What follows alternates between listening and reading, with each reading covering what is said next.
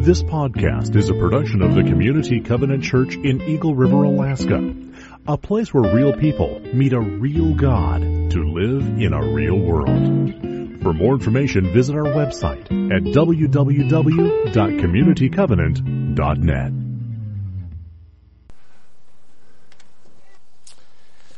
In September of 1940, Witold Pilecki, a Polish army captain, did the unthinkable. He snuck into Auschwitz. Pilecki knew that something was terribly wrong with the concentration camp, and as a committed Christian and a Polish patriot, he couldn't sit by and watch.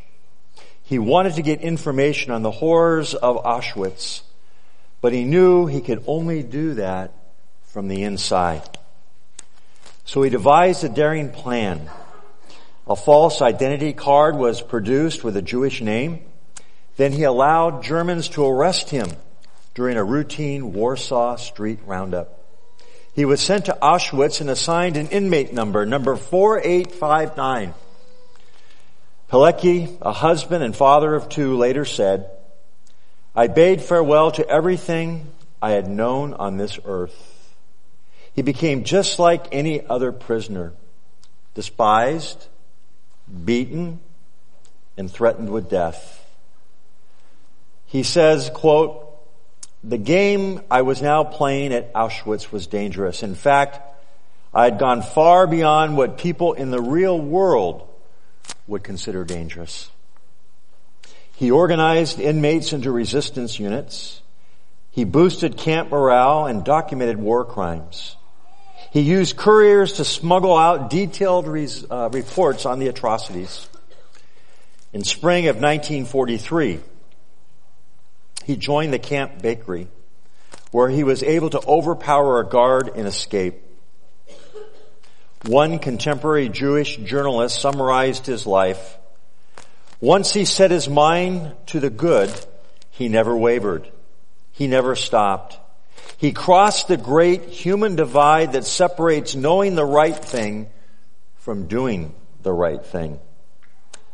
The Polish ambassador to the United States was quoted as describing him as a diamond among Polish heroes of World War II. What an amazing story. What kind of person, what kind of man would sneak in to a death camp, a concentration camp, would be willing to risk and if need be, give his life to fully identify with the plight of the Jewish prisoners, to be able to share and to give a report to the world about what was going on. What kind of man would do that? You know, in our readings this morning, one from Micah and the other from Philippians, we have to ask ourselves the question as Micah does in our reading this morning in verse 18. He says, "What kind of God are you?" And of course, he's speaking of a God of compassion. A God who would stop at nothing to reach out and to touch his people. And of course, we know that that is going to be fulfilled in the coming of Emmanuel, God with us, Jesus Christ. And in our passage in Philippians, we read about the incarnation. But just a moment, let's look at our Micah passage. You may recall that Micah was a prophet in the latter part of the 8th century. Now, if you want to read more about the historical setting in which he was a prophet, you read 2 Kings chapters 15 through 20 and 2 Chronicles chapters 26 through 30. Now, he had a very lengthy time of service to the Lord. And during that time, there were 3 kings that he served, primarily in the southern kingdom of Judah, the capital Jerusalem: Jotham, Ahaz, and Hezekiah. He was a contemporary of Hosea, who was a prophet to the northern kingdom, the capital being Samaria, and of a prophet you're aware of named Isaiah in the southern kingdom. And the theme, really, of the book of Micah is God's judgment and God's forgiveness. It's amazing to see that as this book is divided into 3 oracles, right? Or prophecies, dealing with both the northern kingdom, Israel, and the southern kingdom, Judah, and talking about God's judgment coming upon both those nations because what? Of their unfaithfulness, because of their sinfulness, because they had turned their back on the Lord. And as he does that, he's addressing a setting which is bleak and dark. The peoples have wandered away from God, socially, economically, politically, religiously, in every way. They had turned their backs on the Lord. But God had made a covenant with his people. That covenant goes all the way back, what? To Abraham.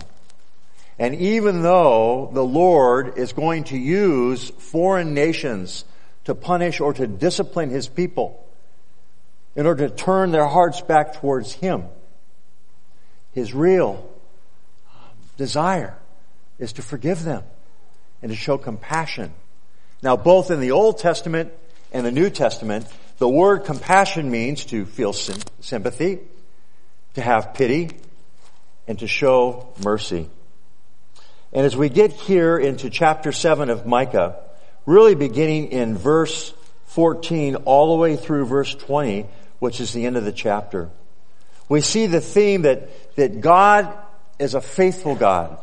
He's faithful to his covenant, and he is going to gather the remnant of the Jewish nation.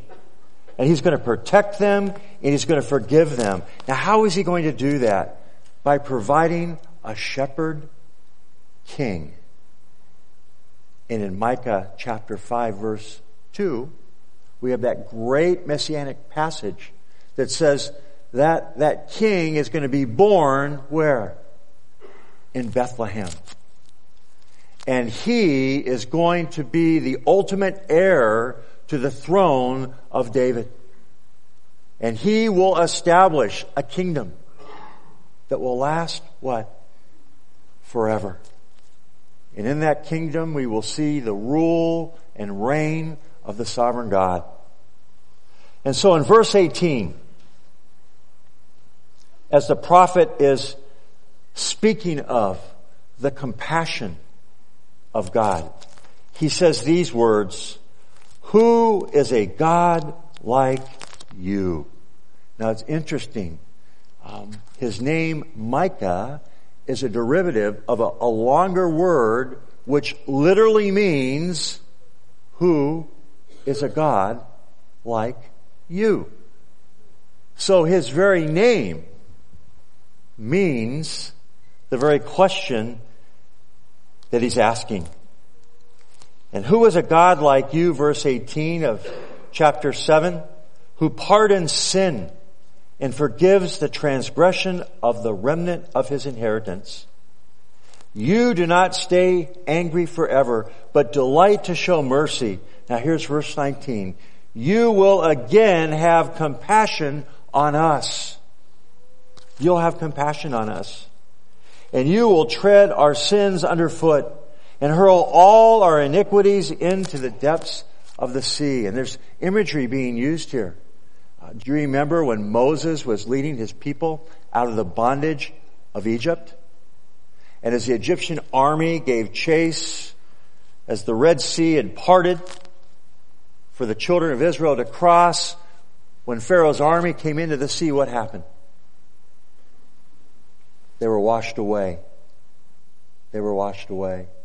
And here, using that same imagery, Micah is saying, who's a God like you? You are so compassionate that in your compassion, you are going to throw our iniquities into the sea, into the depths of the sea. that in delivering us from the bondage of our sin, of our wrongdoing, you, as a compassionate God, will cast them into the depths and set us free from those things, offering us forgiveness. And this is pointing to the person of Jesus Christ. And so that's our what? Our Micah passage. But then we turn to Philippians in the New Testament. And we read from Philippians chapter 2 about the incarnation of Jesus Christ. God becoming flesh and dwelling among us. And in verse 5 it says this, in your relationships with another, have the same attitude of mind Christ Jesus had, who being in very nature God, did not consider equality with God something to be used to his own advantage. Rather, he made himself nothing by taking the very nature of a servant. And what you'll see here is that servant, Jesus Christ, is the suffering servant of Isaiah 53, who would give his very life to demonstrate the compassion of God. And being found in the appearance as a human being, he humbled himself by becoming obedient to death, even death on a cross. And so what we really see in Jesus Christ is God's character. God's character meeting man in the place where he's in desperate need. And what we see here in this passage is that just as Jesus displays God's character, those of us who are in Christ, we too are to display his character. And in doing so, we are able to re-gift others with the gift of compassion that we have received from God. We call that down-to-earth compassion. That God became man and he dwelt among us as the ultimate demonstration of his love, of his mercy, of his compassion, that he wouldn't leave us in the state of darkness, in our sinfulness, in our separation from God. That no, he would come to earth and display down-to-earth compassion. I love 2 Corinthians chapter 8, verse 9. It really describes what we're talking about.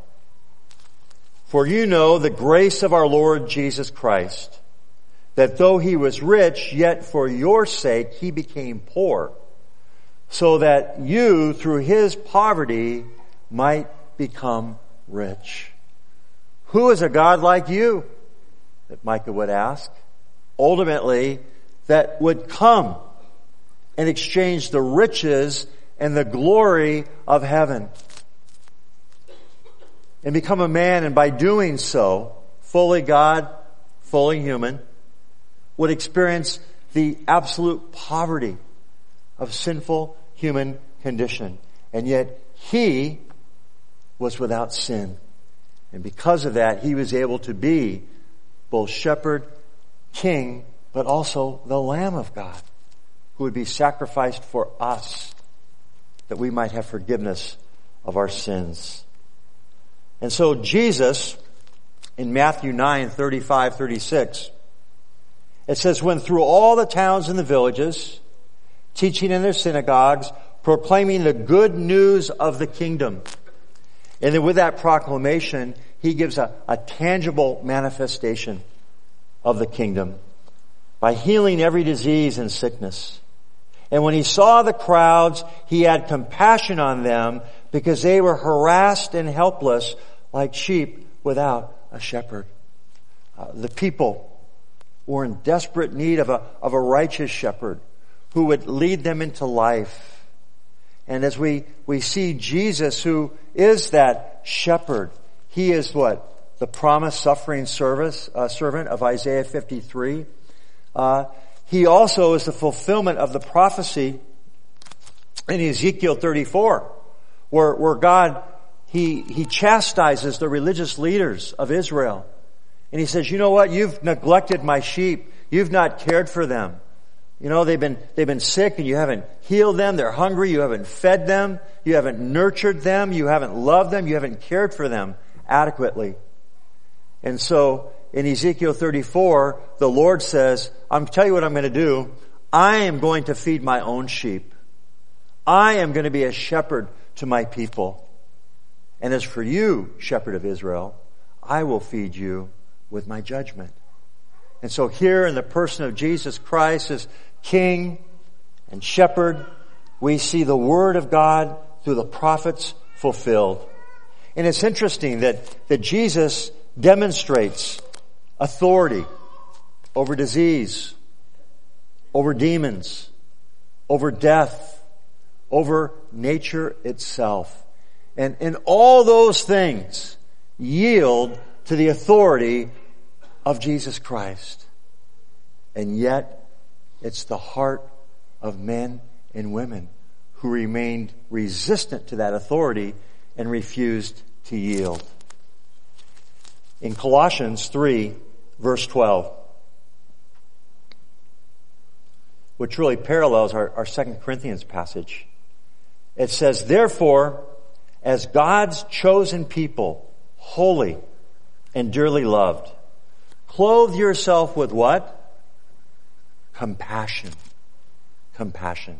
Clothe yourself with compassion, kindness, humility, gentleness, and patience.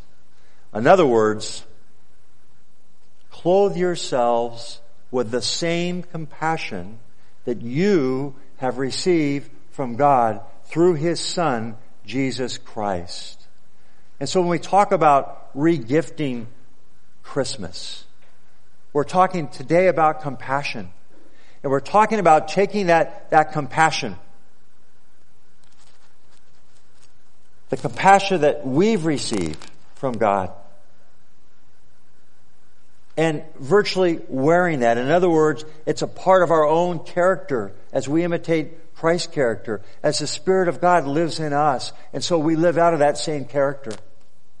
And the center of that character is our compassion. Now there's three things in the Philippian passage that tell us how we do that. In verses 6 and 7, the first thing we see is selflessness. Selflessness. If we're going to be a compassionate people, if we're going to regift others with the compassion that we've received from God, then we are called to be selfless. Selfless.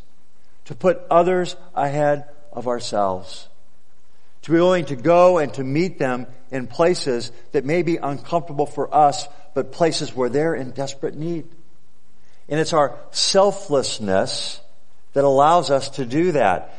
Just again, as Paul writes in Corinthians 8:9, Jesus Christ, that though He is rich, yet for your sake, our sake, He became poor, so that you through His poverty might become rich. That's the selflessness of God through Jesus Christ. And that's what He calls us to if we're going to regift others with compassion. The second thing is humility. Humility. Christ was not only selfless, but He was what? Humble. Imagine the incarnation. God, what? Coming to earth, becoming a man, dwelling and living among us, being born in a manger with animals. No fanfare except for the angels that heralded His arrival. But Jerusalem slept.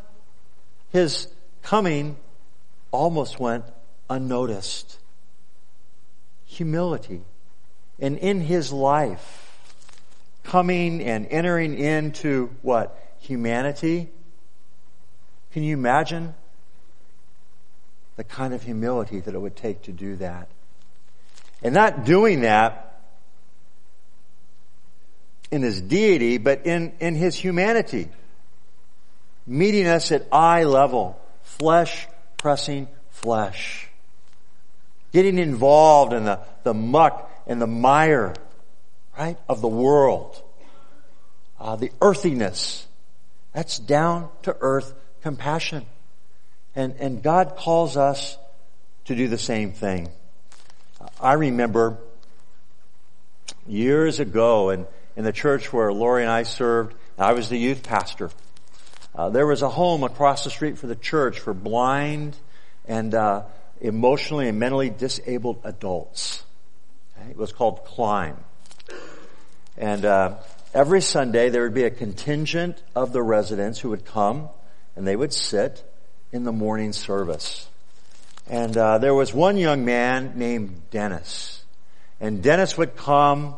Obviously he couldn't see himself as he got ready in the morning. He wasn't able to look in the mirror, and his hair was disheveled.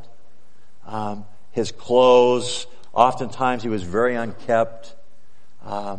Sometimes he'd have a runny nose, and his shoes would be untied, and he would sit there in the pew at church. He just kind of rock back and forth, and he would listen to the pastor giving the message. And I remember one Sunday morning, Dennis was in particularly bad shape. I mean, his hair was really messed up. His clothes were really disheveled. His shoes were untied. He had a runny nose.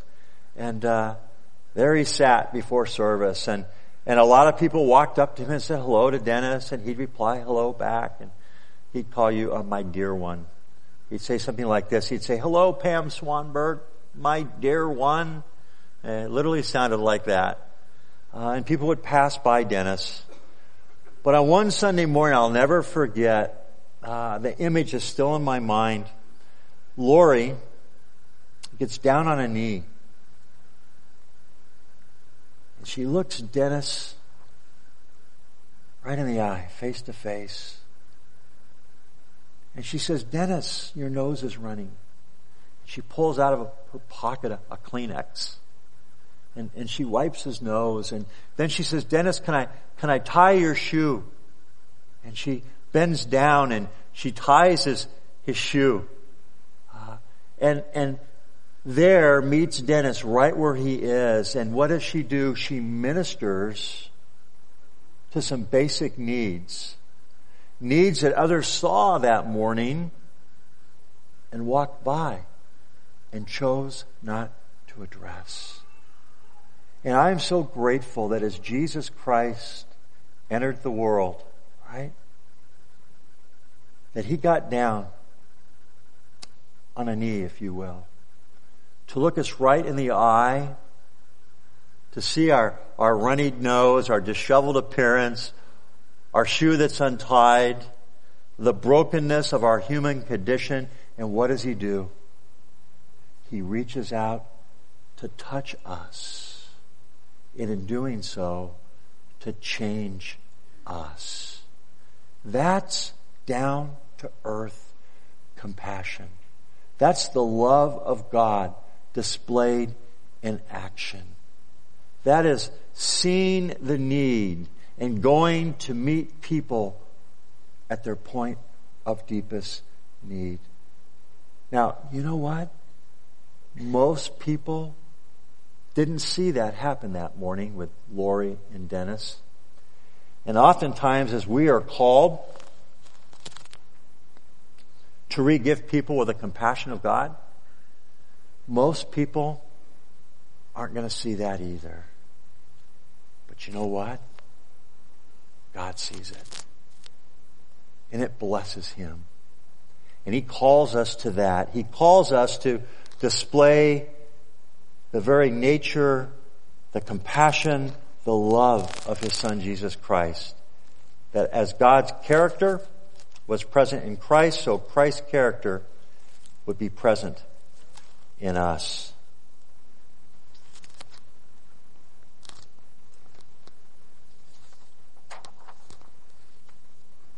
Do you know that every year there are unused gift cards that remain unredeemed? Did you know that?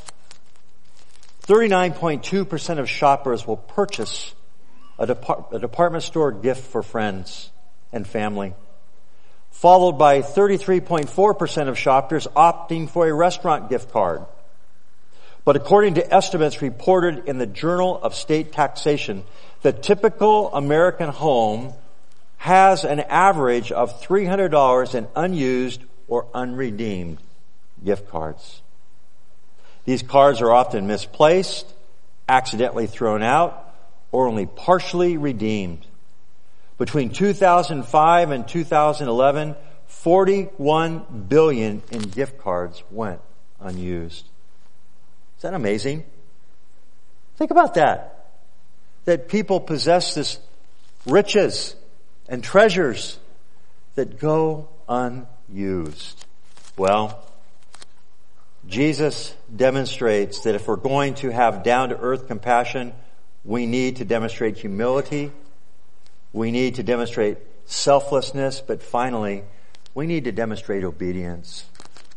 God has gifted us with His compassion. But here's the question. As we think of Advent and as we think of re-gifting others with that gift of compassion that we have received, as we remember that our lives are not our own, that we've been purchased with a price, the blood of God's own Son, Jesus Christ, as we are called, to live into Christ's character, to follow His example, to join Him in our worlds, to get down on one knee and meet people where they are. Here's the question. Is the gift of compassion that God has given us, is that gift going to remain unused? Is it going to be a treasure that we possess, that God gives us so that we might spend it in an ultimate display of His compassion in the lives of those around us? Whether that's in the workplace or at school, in the neighborhood, here in the church, in your own families, or like the gift cards. Will the riches of God's compassion that He's gifted us with to bless others,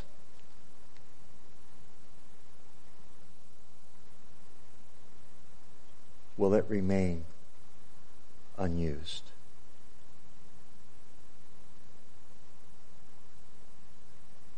We're called to re-gift Christmas. And you know what? It's the one kind of re-gifting that is not only socially acceptable, but it's acceptable in heaven. Hallmark has a phrase, but when you care enough to give the very best. Isn't that their tagline? When you care enough to give your very best. I think our tagline as God's people who have received the gift of His compassion would be that we care enough, right, to give our very best.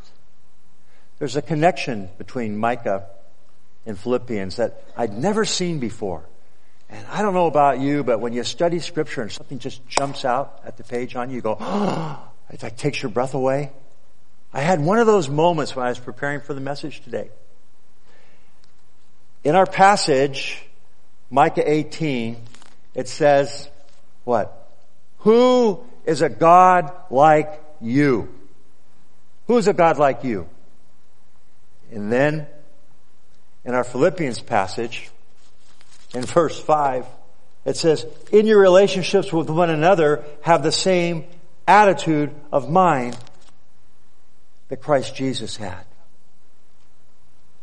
So that Micah proclaims, who is a God like you?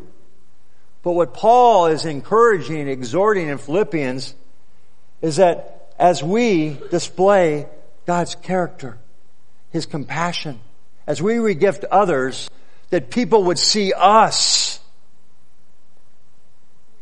and say, who are a people like you? And they could say that about us because we're living into And we are regifting others with that compassion that God himself has demonstrated and given us. And so we say, who is a God like you? And because you live in us and have called us to regift others, the world would see us and say, who is a people like you? Let's pray. Father, we thank you for your gift of compassion, for your desire to meet us in our point of deepest need. And in the disheveled experience of our sin and brokenness, you get down on a knee and you reach out and you touch us and you make us whole. Lord, who is a God like you? And our desire is that as we regift others for the gift of compassion that we have received from you, that the world would look at us as followers of Jesus Christ and they would say the same thing about us. Who is a people like you? Lord, may that be true of us as we regift Christmas. We pray these things in Jesus' name. Amen.